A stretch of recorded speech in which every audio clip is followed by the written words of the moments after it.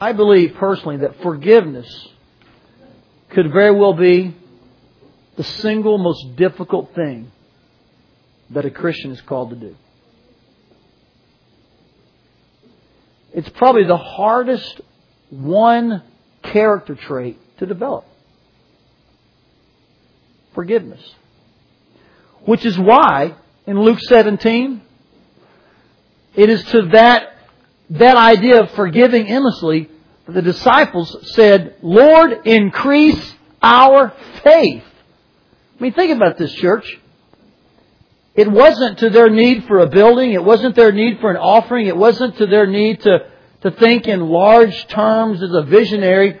The disciples said, increase our faith. It was to this one concept that if your brother sins against you 7 times in a day, you should forgive him. It is to that statement the disciples said what? Lord, increase our faith. Why?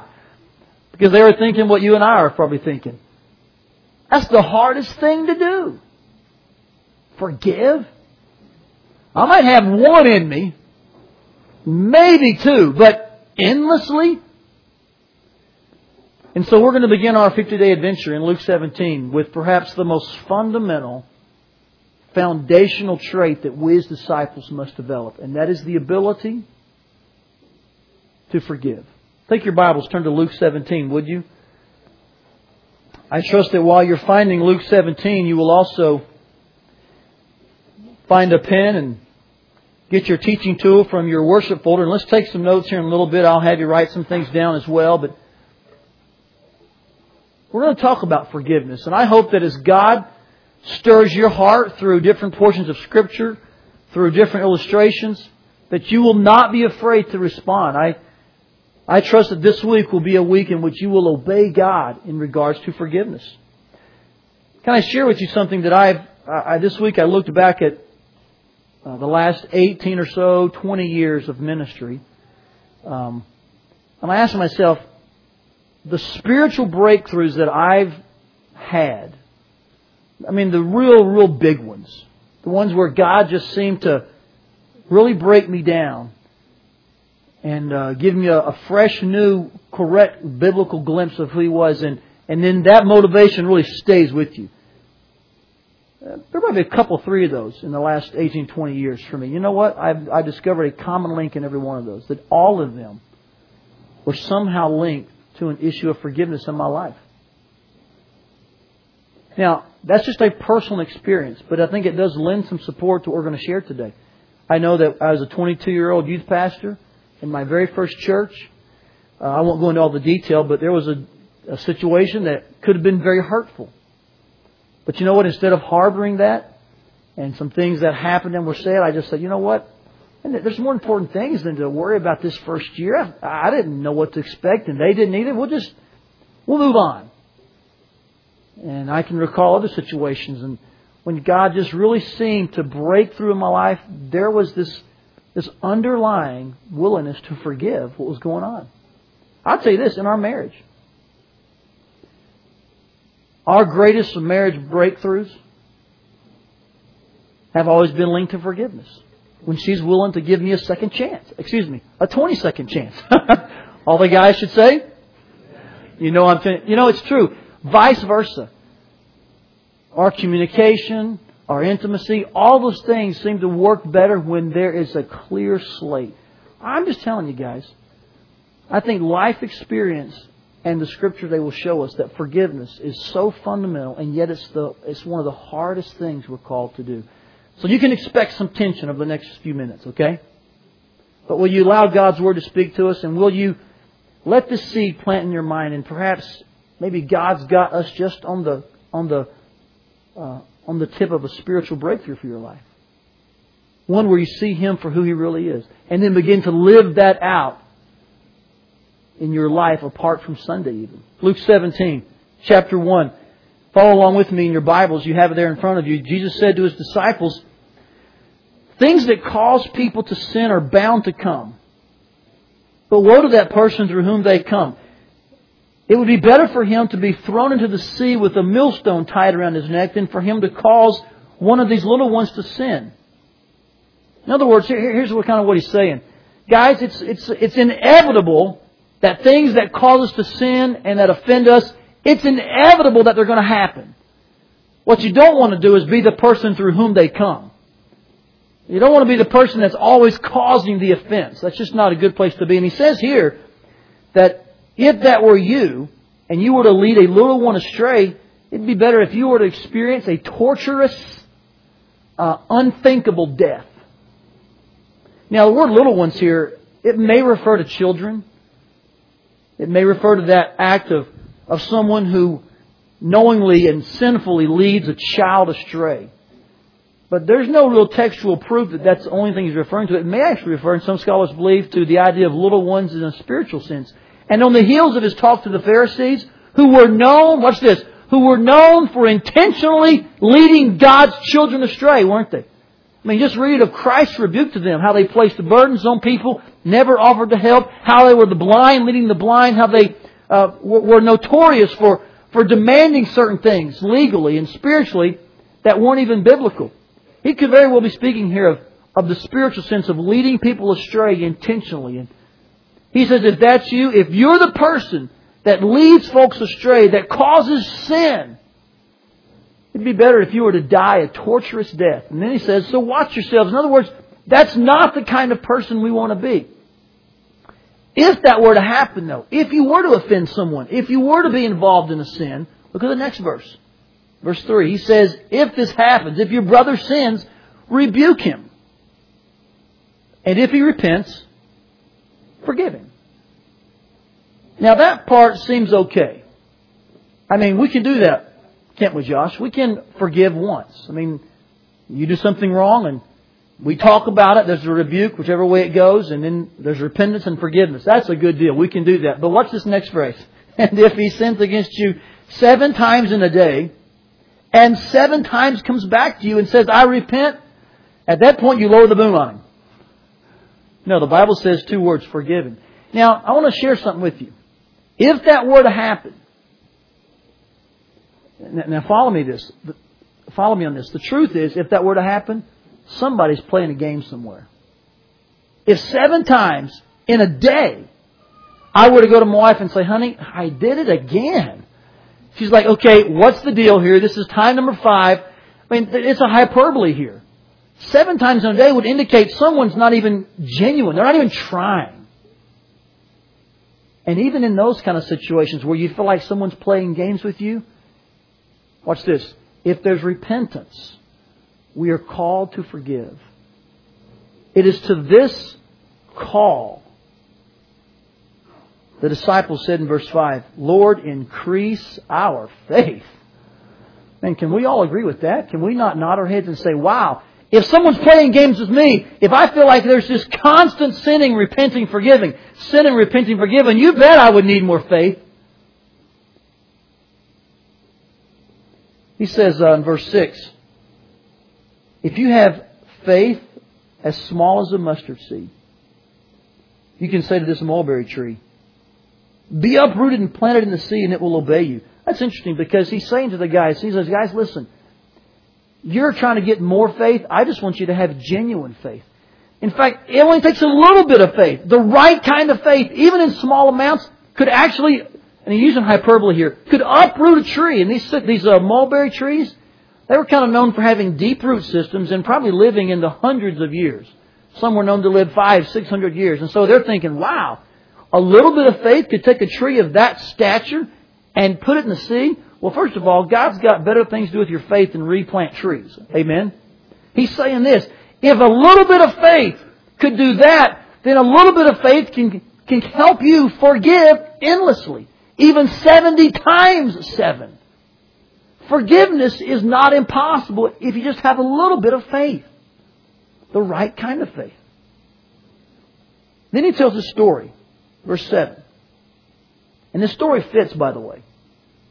A lot of folks take it out and they say, what's that got to do with forgiveness? Watch this story. He says, suppose one of you had a servant plowing or looking after the sheep. Would he say to the servant when he comes in from the field, come along here, servant, now and sit down to eat? No, instead he would say this, prepare my supper and get yourself ready and wait on me while I eat and drink. And then you may eat and drink. In other words, A servant that just does his job wouldn't be expecting praise and spectacular applause when he comes in. That's his job. Instead, the servant would do his job. He would come in, the master would say, great, you did your job. Now finish your job here at the house and fix my supper. When I'm done, then you can eat. In other words, look what he says here in verse 9. Would he thank the servant because he did what he was told to do? I think that phrase refers back to the idea of forgiving endlessly. What are the disciples told to do? Forgive 70 times 7.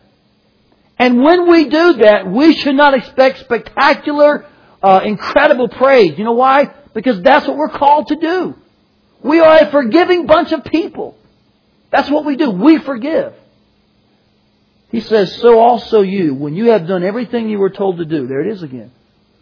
When you have forgiven 70 times 7, when your faith has called you to forgive an endless amount of times, you should say, and this stings. We're unworthy servants. We've only done our duty. Wow. That's powerful to me. You mean, Todd, if I stand up and forgive someone who wronged me over and over, shouldn't I expect some lofty praise? And shouldn't I be raised up as like the best Christian of the 21st century? No. That's just normal operating procedure. It's standard policy to forgive endlessly.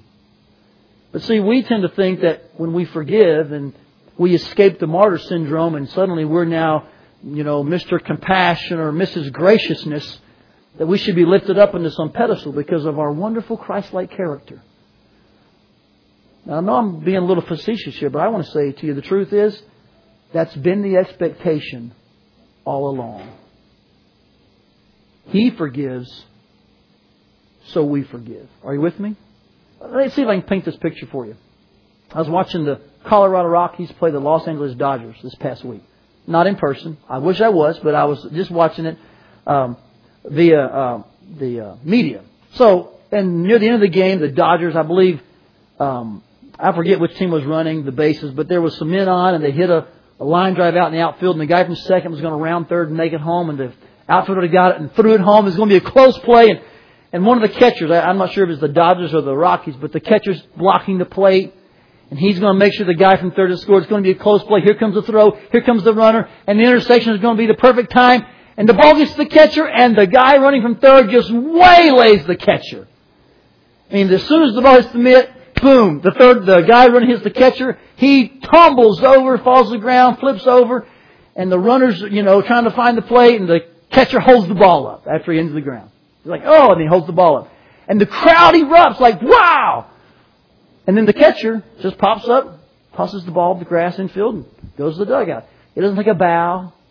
He doesn't come back for a, what do they call those things? Curtain call. He doesn't do anything, tip his hat.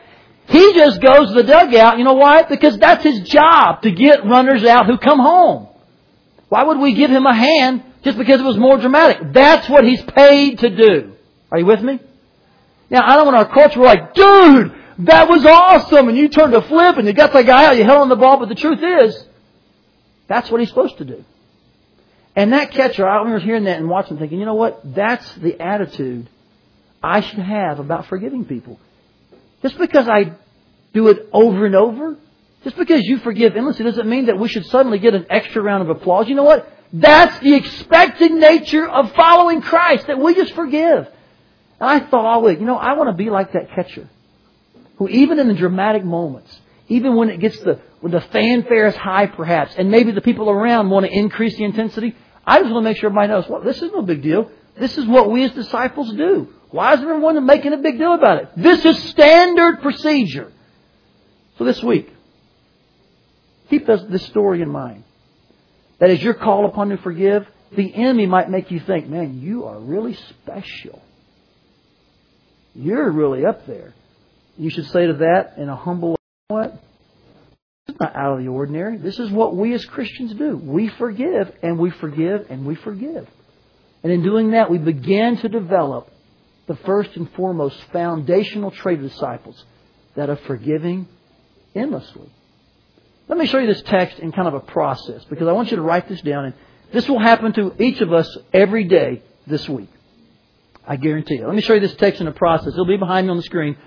So write this down, would you? This is kind of a 5-step process of these 10 verses. This will happen to us every day, I promise. In a small way or maybe in a large way. This will happen to every person in this room. What happens is there's some type of sin.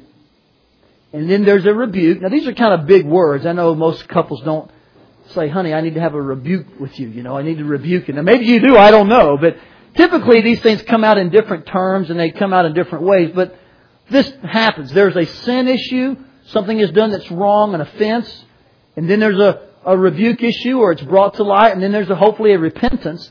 And then here's the crossroads all of us come to. And I think we come to every day. Will I forgive this person or not? It could be about a little thing. It could be about a ginormous thing. But all of us come to this crossroads, what I call faith's fork in the road. Will you forgive? And then look at that as your duty. This is what we do. It's my obligation. I'm not considered special because I just done what I was told. Or will you maybe take the resentful route? Or will you maybe assume that you should be given spectacular praise because you simply did what's expected? You see what I'm saying, guys? Really, the steps 3 and 4, that area in the middle is where we bog down. Will we choose to forgive? And if we don't, will we harbor the resentment and the bitterness that brings?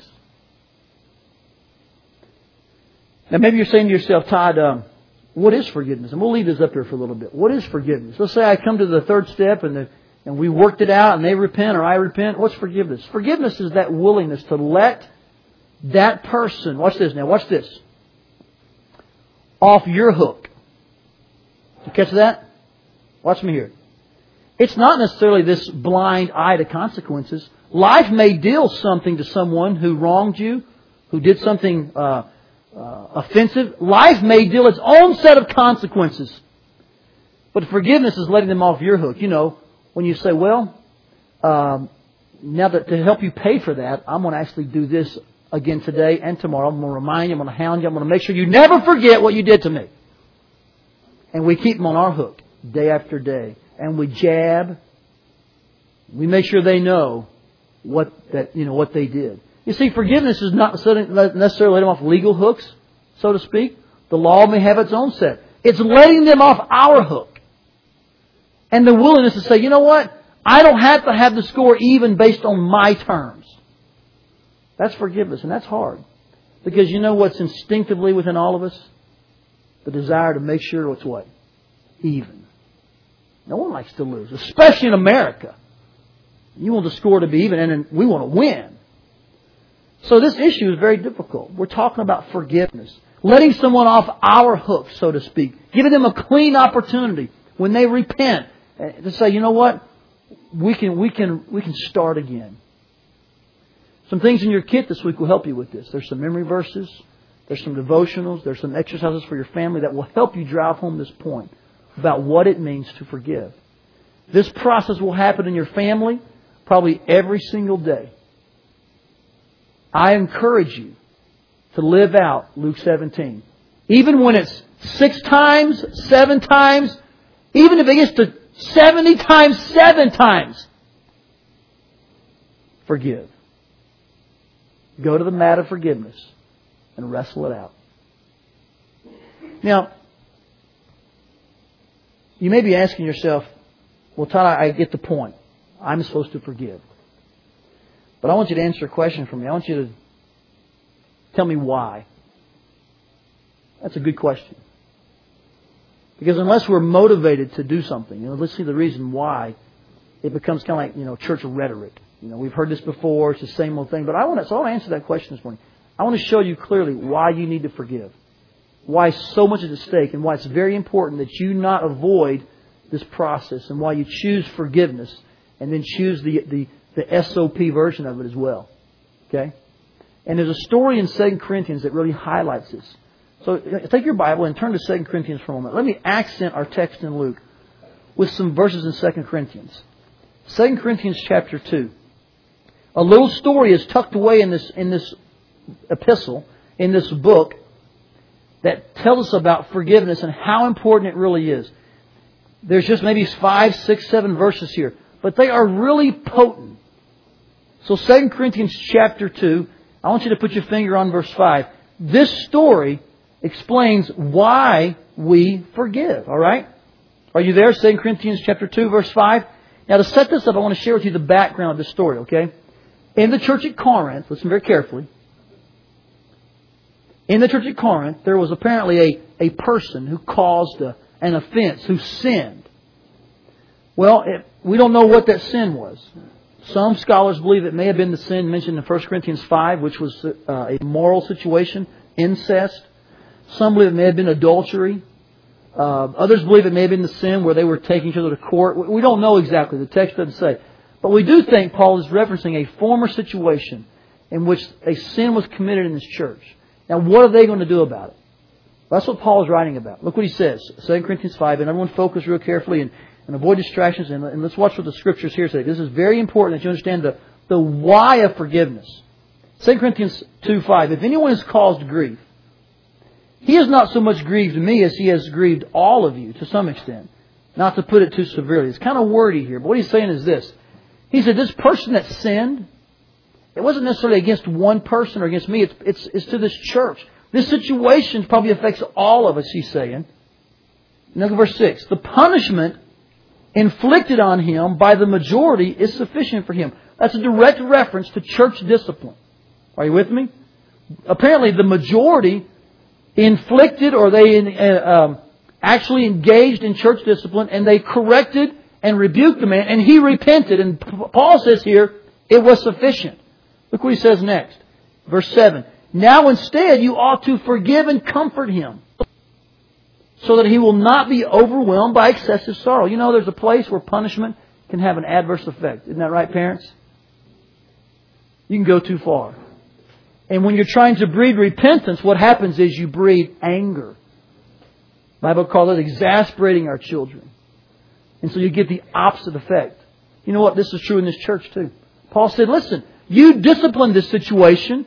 Now, instead, I want you to forgive and comfort. The same judicial word is used. In fact, I believe, based on this text, listen very carefully, it is as biblical and proper for a church to actually corporately forgive someone as it is for a church to discipline someone. Now, you know, it's kind of common for churches to talk about church discipline, especially young churches. Every church I know starts off with this desire to be the purest church on the face of the earth, you know. And they're going to discipline everybody. And then that sometimes seems to wane and people lose their courage and they seem to sometimes get a little fearful. And I've noticed in those conversations, you know what? Everyone loves talking about church discipline, but I have not known anybody talk about church forgiveness. And yet it's the same passage in the same context. It would be just as appropriate. Let's say someone in our church was under discipline for intentional, willful, ongoing sin. Let's say that we went to them one-on-one, then two-on-one, so to speak, and then the elders, and they just said, I will not repent. And so we disciplined that person. Did you know that when they repent, it would be just as biblical for this body of believers to call another meeting and say, by the way, our dear brother Josh, who was under church discipline, has repented. And so now we judicially and corporally extend to him church forgiveness. So what happened, you know, earlier, Josh is off the church hook, so to speak. So in other words, you don't need to bring this up to Josh when you're at the cafe. That's kind of what happened. You with me? It would be just as appropriate to make sure our church knows that forgiveness happened corporately and officially as much as it would be the discipline process. But we don't see that much. And I think that's one reason churches are at a stalemate and they seem kind of powerless. You know why? Because, man, they're really into the judging side. And forgive me here, and I'm a pretty conservative, hard-nosed guy. A lot of you may know that. We're really into that side of it. But you know what? When people do repent, we seem to not even worry at all about the forgiveness side. I would like to see First Family, yes, be zealous for holiness in its members. But also, as members repent and make things right, man, let's be zealous for forgiveness. And for saying, hey, they're back in right standing and celebrating that. Amen? It's a balance. And when we get this whole forgiveness issue right, I believe it begins to unleash the power from God that a lot of churches don't know. So how do you say that, Todd? Why do you say that? Well, look at the next part of the text. Look what he says here. He says, I want you to reaffirm your love for Him and forgive and comfort him. That's in verse 8. He says, this is the reason I wrote to you, was to see if you would stand the test and be obedient in everything. That's an awesome verse, isn't it? What's the one litmus test to see if you're really obedient? It's forgiveness. It's not Sunday school attendance. It's not if you're in the worship team, if you fill up the chair every week, or how much you give. The real test to see if you're obedient in all things is have you forgiven the people in your life. That's awesome. And then he says in verse 10, if you forgive anyone, I also forgive him. He's trying to lead the way here in forgiveness. And what I have forgiven, if there was anything to forgive, I have forgiven in the sight of Christ for your sake. Now watch this next verse. Here's why He forgave and why we must forgive. In order that Satan might not outwit us. For we are not unaware of his schemes. The truth is, though, a lot of us are unaware of his schemes. And his greatest scheme is to keep you at a place of unforgiveness. Why? Because when he can keep you at a place of unforgiveness, watch this, he has outwitted you. That's what the text is here. The King James word is the best word in the translation. It's the word advantage. The phrase goes like this, that we should forgive so that Satan does not get an advantage over us. Now, when someone's got an advantage, they haven't necessarily beat me down and buried me, have they? They haven't condemned me to hell, but they just are a leg up on me, aren't they? They're a little closer to winning than I am. And the best way to illustrate this is tennis. In tennis. Let's say you're forehand to forehand, you got backhand you're playing, and it gets to be a deuce game, right? Which means it's tied. The next one to score a point is considered to have what? Right. You guys should all be Wimbledon announcers. That was a nice job. They have that neat way of saying advantage, right? Now, has that person won the tennis match? But are they closer to winning? Now, hang on to your chairs and listen very carefully. When you and I refuse to forgive, it gives Satan an edge. He's closer to winning in our church and in your life than God is. It won't damn you to hell, you're right. It won't beat you down and bury you. But it will frustrate you and dog you and make you feel like there's this wall, this cloud, this pillar I just can't seem to get through. Because he's outwitted you. He's outsmarted you. And he's just got an advantage on you day after day. Why? Because you've chosen to be unforgiving. In fact, I believe this so strongly in this text. I think this is one of the reasons a lot of people have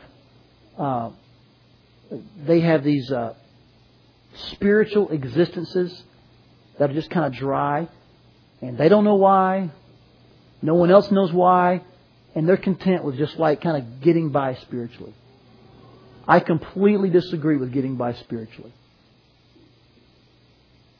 I think spiritual health and vibrancy, I don't mean a giddiness that you don't have any problems, but I mean a deep down contentment where Paul said, whether I'm prospering or whether I'm imprisoned, I've learned to be content and I will rejoice. And again, I say rejoice. I mean that kind of deep down spiritual contentment that, you know what? Man, nothing's going to steal what's going on in my life. I think the reason a lot of us don't know anything about that is because we have severe forgiveness issues. And they have clogged up our spiritual drain system, so to speak. And the water doesn't run, doesn't flow. I have folks say to me about every week, they'll say, Todd, I just feel like there's just I just can't seem to break through. Or I feel like there's this wall in front of me. Or I sense like there's this cloud hanging over my head. You know what I ask them now? I ask them one question typically. As we talk and as we explore some of their life, I'll say, is there anybody in your life that you're holding a grudge against? Anybody. I mean, it's anybody at all that you just have said, I'm not going to forgive them. Anybody. The vast majority of the time, they'll say, well, yeah. And they'll tell me the stories of their life. They were wronged here, wronged there, and so they've held on to those wrongs. You know what that's done? It's just blocked God's work and power in their life. You see, being unwilling to forgive is like locking yourself in prison. You shut out God's power, system, so to speak. And the water doesn't run, doesn't flow. I have folks say to me about every week, they'll say, Todd, I just feel like there's just I just can't seem to break through. Or I feel like there's this wall in front of me. Or I sense like there's this cloud hanging over my head. You know what I ask them now? I ask them one question typically. As we talk and as we explore some of their life, I'll say, is there anybody in your life that you're holding a grudge against? Anybody. I mean, it's anybody at all that you just have said, I'm not going to forgive them. Anybody. The vast majority of the time, they'll say, well, yeah. And they'll tell me the stories of their life. They were wronged here, wronged there, and so they've held on to those wrongs. You know what that's done? It's just blocked God's work and power in their life. You see, being unwilling to forgive is like locking yourself in prison. You shut out God's power. Gotten used to, and they're acclimated to how things run. It's been like this for years, Todd. What's the big deal? And they've never thought beyond. You know, if we could just forgive, if we could get beyond this by forgiving, we could see a whole new level of spirituality. But until that point, Satan will continue to outwit us. He'll continue to have an advantage over us. So I bring you back to a very basic trait of true disciples. They forgive endlessly. Even when it seems like you can't and you don't want to, you forgive. So how, Todd? You say, Lord, increase my faith. Amen? Are we any better than disciples? If they saw that very difficult, if they sensed they need more faith for that, shouldn't we?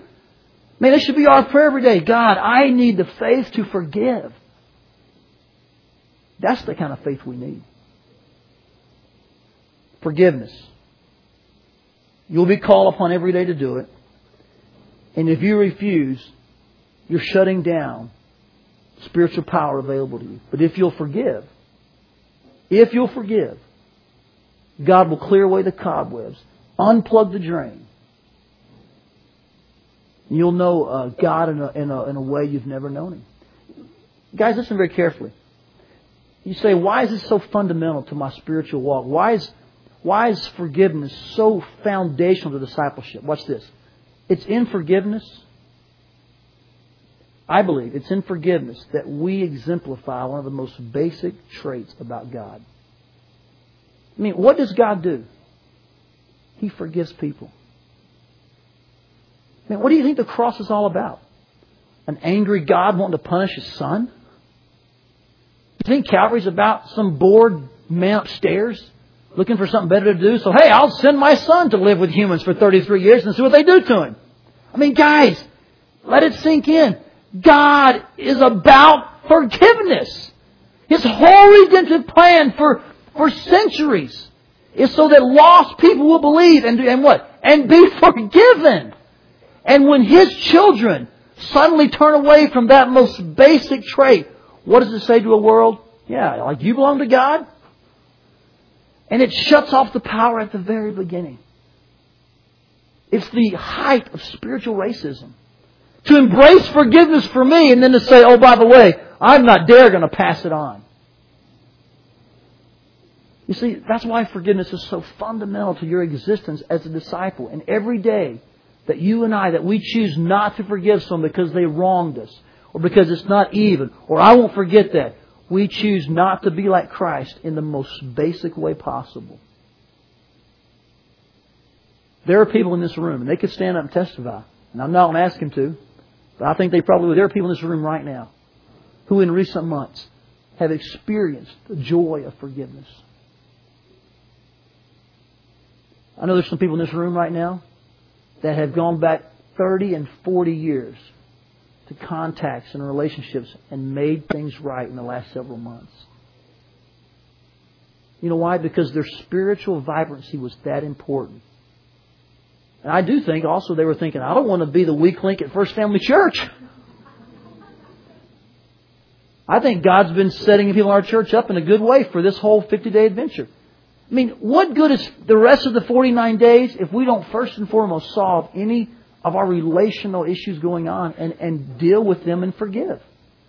And what good is it if we give and if we serve and if we witness and if we read, if we're still harboring a heart of bitterness, it's just motionless. I mean, it's of no value. It's a big zero when it comes to reward time because our heart isn't right.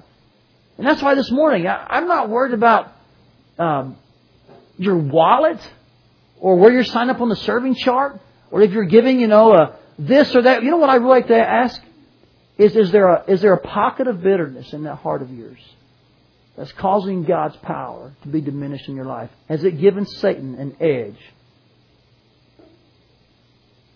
If so, as your pastor, I ask you to forgive that person.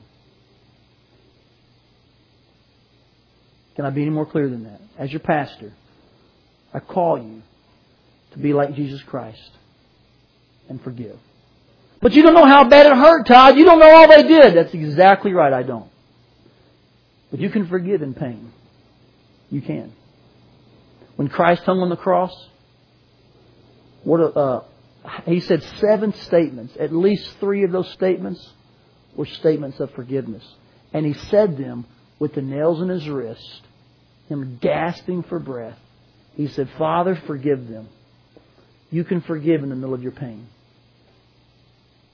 And you can forgive even if they don't respond. I don't know where they are, Todd, or what they say. I'm not sure how they're going to accept it. Who cares? Forgiveness is a one-way street. When Christ hung on the cross, what did He say? Father, forgive them. Did He say, now it's your turn. Answer back, please. No. He simply exhibited and demonstrated forgiveness. And so I hope that all the excuses are being knocked out from under us. And we're seeing that forgiveness is a fundamental trait that we must pursue. Otherwise, we live a life and they're a part of a church that's just kind of like dry. You know why? Because we refuse to be like Christ in the most basic way. Just jot this reference down and I'll move on and be done. Ephesians 4:32. As a kid, you learn this verse when your parents are trying to teach you to be kind. Remember? But we forget the last part of the verse. The verse goes like this, Ephesians 4:32. Be kind to one another. And if you know it, you can say along with me. Tender-hearted. And then what? Forgiving one another. Watch this. Even as God, for Christ's sake, forgave you. The whole point of that verse is, hey guys, as you're interacting in your relationships, just forgive because, hey, that's what God did for Christ's sake. We have to forgive. And we have to forgive endlessly. I suspect there's some people here this morning, as I've been talking the last several minutes, and this face has gotten more clear, that God's probably brought a face to your mind. And it was blurry about 15, 20 minutes ago, but as I've talked more about forgiveness, man, you're like, I don't know who I got to forgive. And that's like a full color portrait now in your brain, isn't it? You're like, Todd, can you hurry and get done? Well, yeah, I can get done. But I want you to forgive. There's a lot at stake. There's a lot at First Family at stake. There's a lot in your life at stake. Will you forgive? Let me show you a picture of a guy that forgave. And then we'll close. This picture is, it's hard to see, I know, but you probably don't know who this man is. In fact, I wouldn't think you would. But if I tell you his name, you'll know. At least you'll know of him. You'll consider him famous. This is Adolf Coors IV. His great-great-grandfather or great-grandfather? But one of his grandfathers, great, whatever, was the founder and of Coors Brewing Company. And he was in line, of course, to take over. And I don't know what distance he is from Pete Coors, who now is the head guy, but somewhere all these Coors brothers are running this brewery. Well, Adolf Coors IV was in line to be that president, that big dude. And he was a sophomore in high school and was kind of in the running. He was just, being trained and groomed to be the man.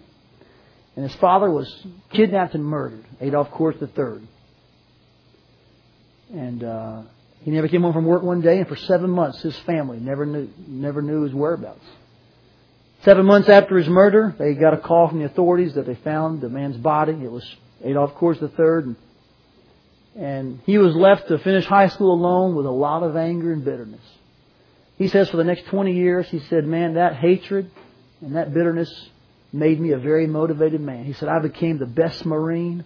I became a karate master. I would skydive. I was the best businessman. I was into Wall Street. He said, man, I couldn't find enough to do, occupy my time. He said, I was going to be the youngest CEO of Coors Brewery. I was going to be the man.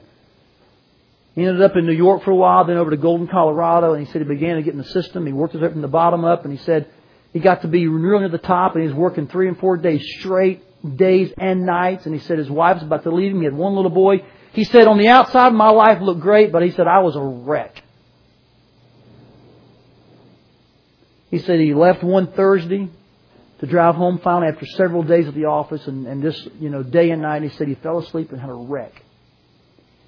All he remembers is going off the road, and he says, I don't remember a thing after that. He said, I was toast. He spent 2 years in rehabilitation. During those 2 years, he took a long look at his life. And he said, what has this type of business got me into? He said, what's going on with my life? He said, what's wrong with me?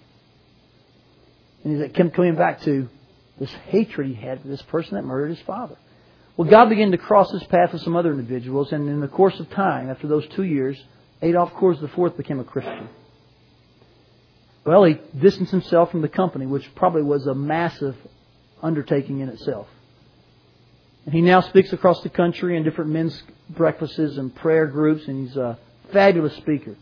But in that distancing of himself from Coors Brewery, he knew he had to take care of a fundamental issue. And that was the man who murdered his father. So he found out where the man was imprisoned. He went to see him. And the man wouldn't see him at first. So he went back a second time, and the man wouldn't see him. So the third time, he went and he said, listen, I want to see the man who killed my father. He said, I want to forgive him. Well, the warden that was there, or whoever the guy in charge was, went and told the prisoner. And you can look at the internet and find these names. The guy came out to see him. And they looked at him, and this is 20-something years at least since this man kidnapped and murdered his father. And Adolf Coors says on his CD, he says, I sat there and I told this man, I forgive you for murdering my father. He said the man looked at him and he said, why would you do that? And then Adolf Coors IV shares how it was only after he was one to live out the gospel and forgiveness that he could share the gospel verbally. And Adolf Coors IV had the opportunity to lead his father's murderer to Christ. Now that makes most of my forgiveness issues look pretty small. Are you with me?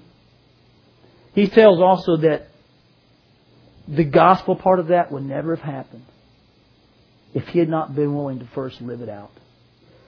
And say, in the middle of all of his pain and questions, I forgive you.